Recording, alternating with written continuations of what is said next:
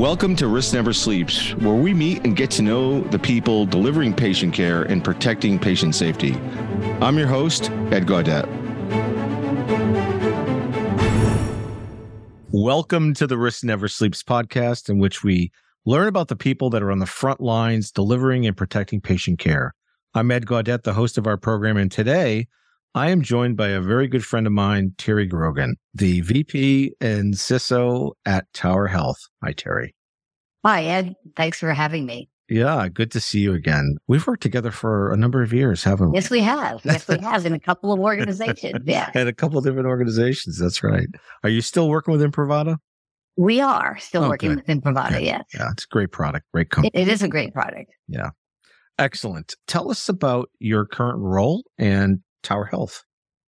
Thank you. So I'm the CISO at Tower Health. My primary responsibility is the traditional security responsibility for the data, the health system.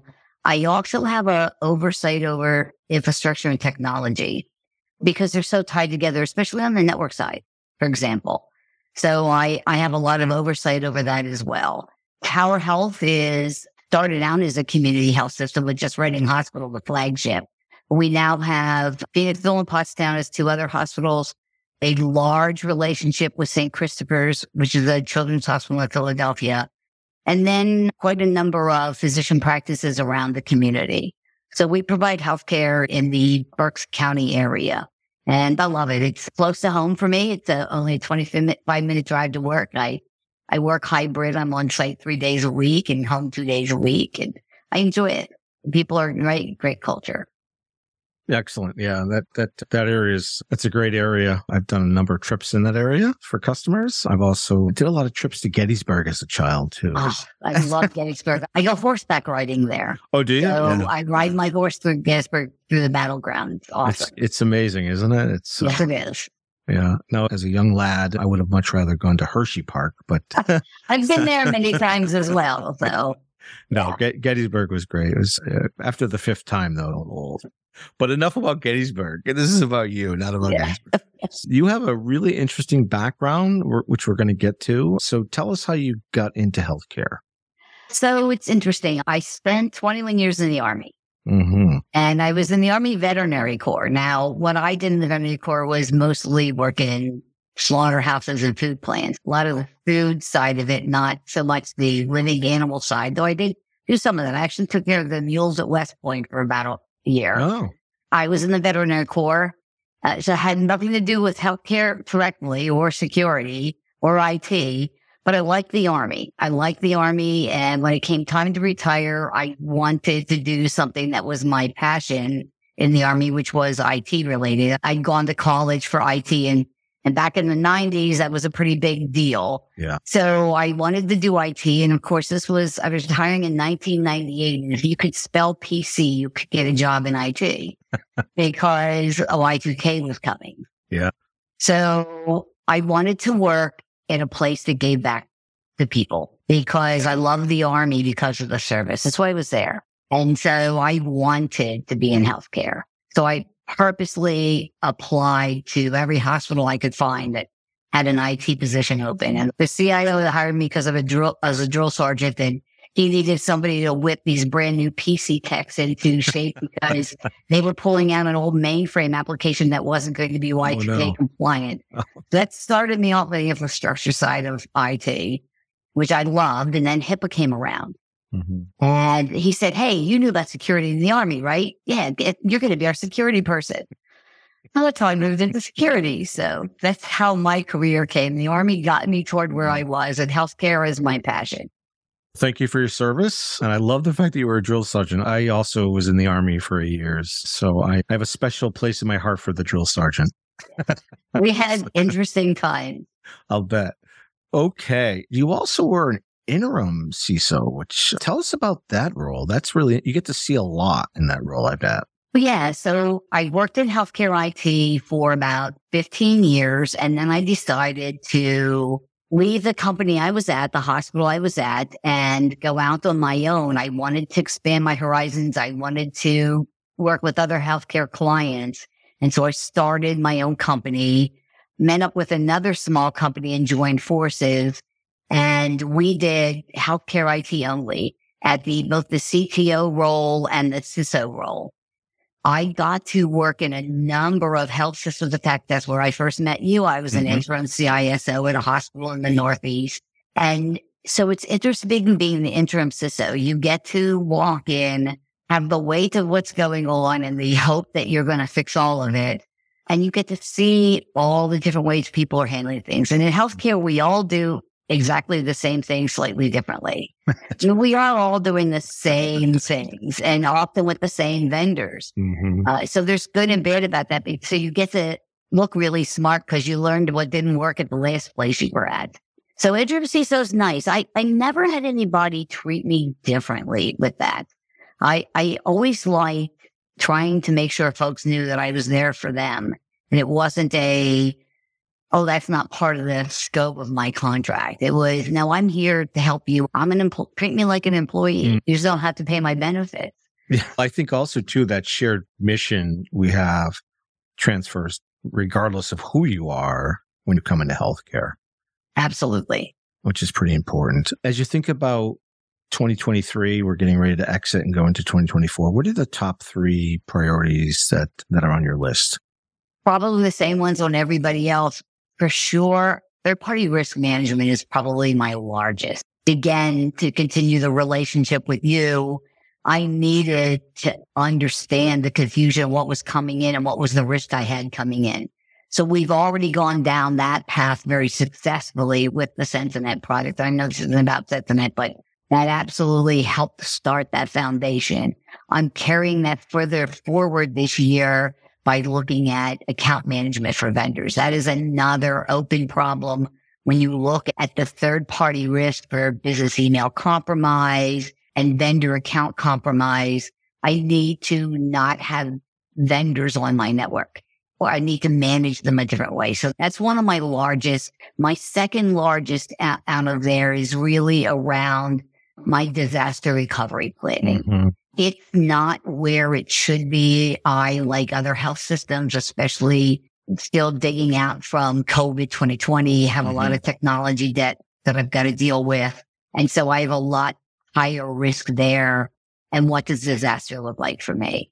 And containment efforts, especially if the disaster is caused by maliciousness.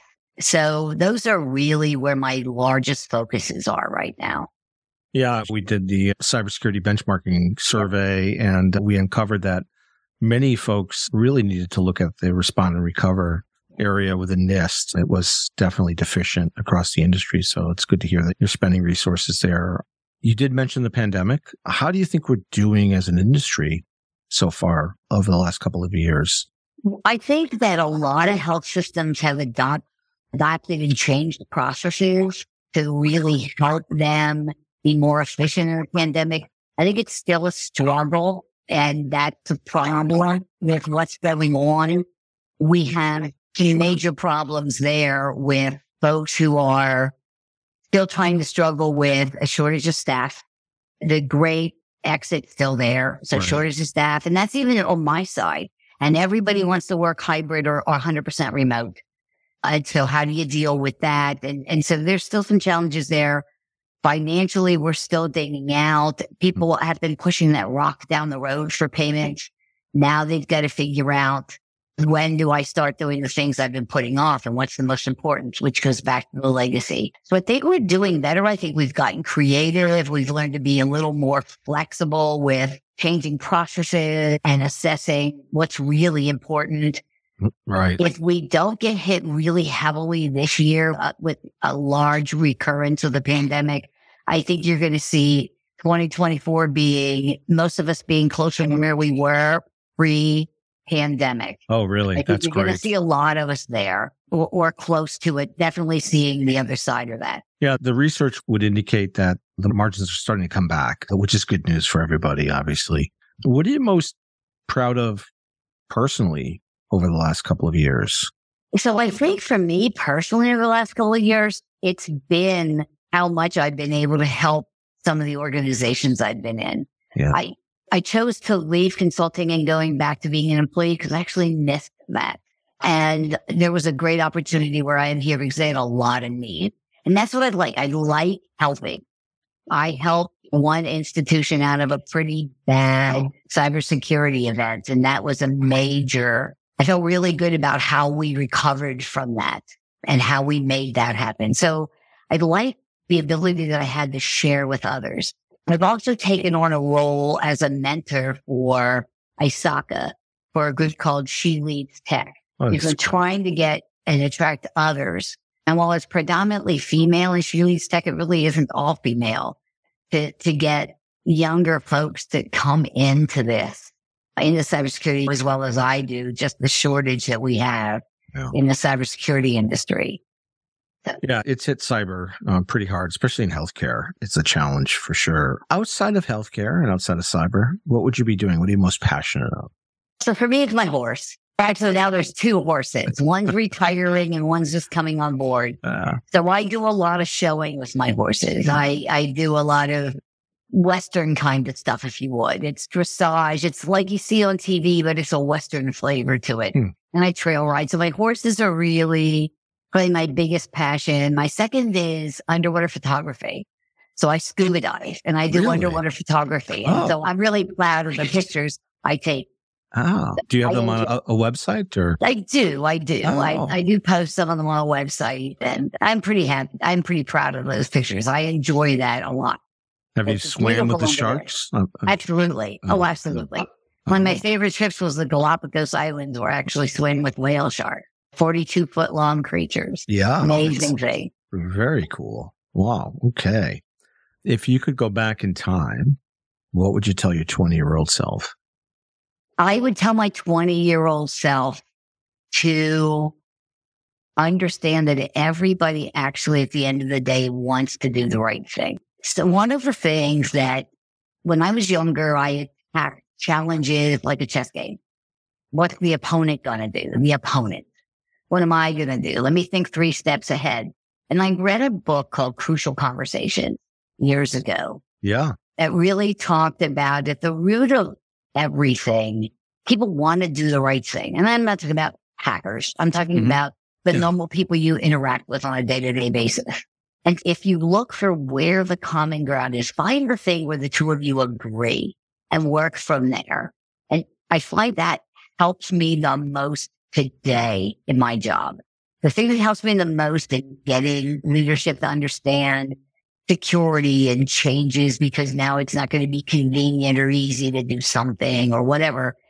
When we're on opposite sides, figure out where we're common first and work up from there. And that's what I would tell don't play a chess match. Find where you're at a common theme and work together. I love that. That is unique advice on the show. So that's awesome. Did you play chess when you were younger? I did. I did too. Not nearly as much, but I love chess. I still love chess. You're still an opponent across the chessboard. Have you downloaded any of the chess games on your phone? Oh, I have. Not in a while, but yes. Yeah, me too. Pretty cool. So that's great.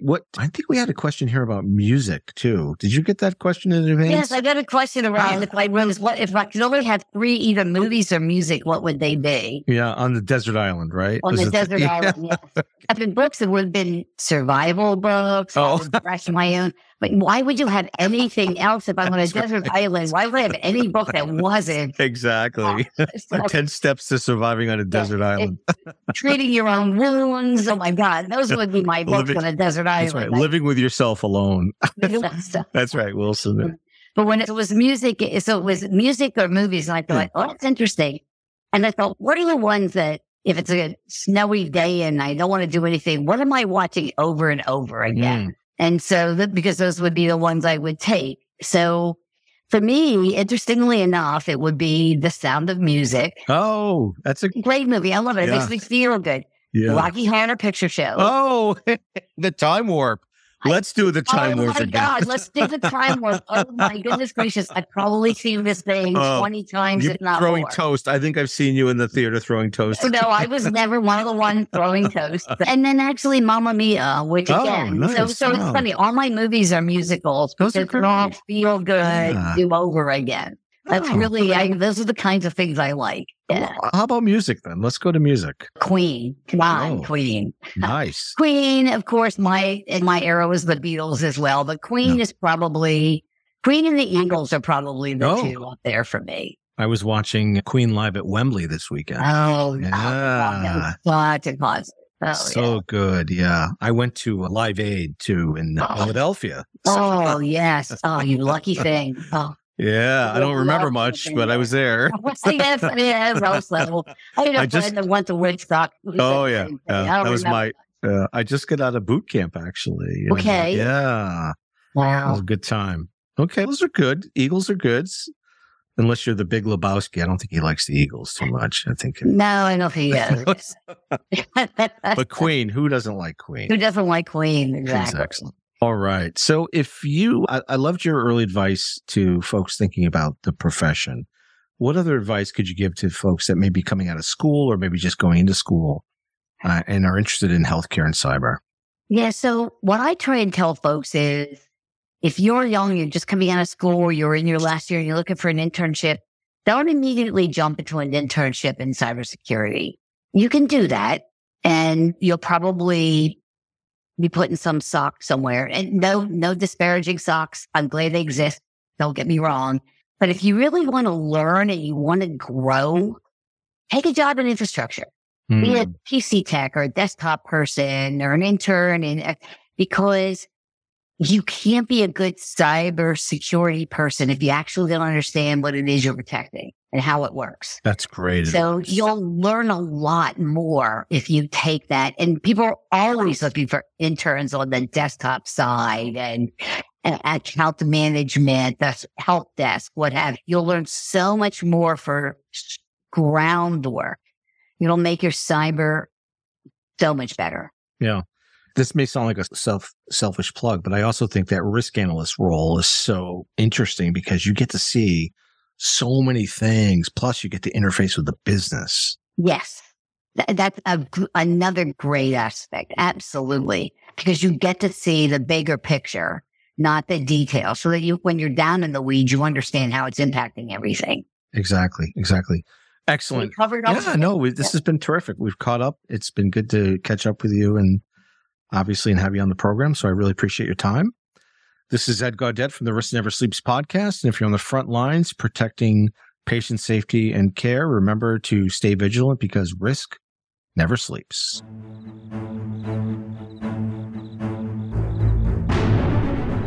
Thanks for listening to Risk Never Sleeps. For the show notes, resources, and more information and how to transform the protection of patient safety, visit us at Sensinet.com. That's CENSINET.com. I'm your host, Ed Gaudette, and until next time, stay vigilant because risk never sleeps.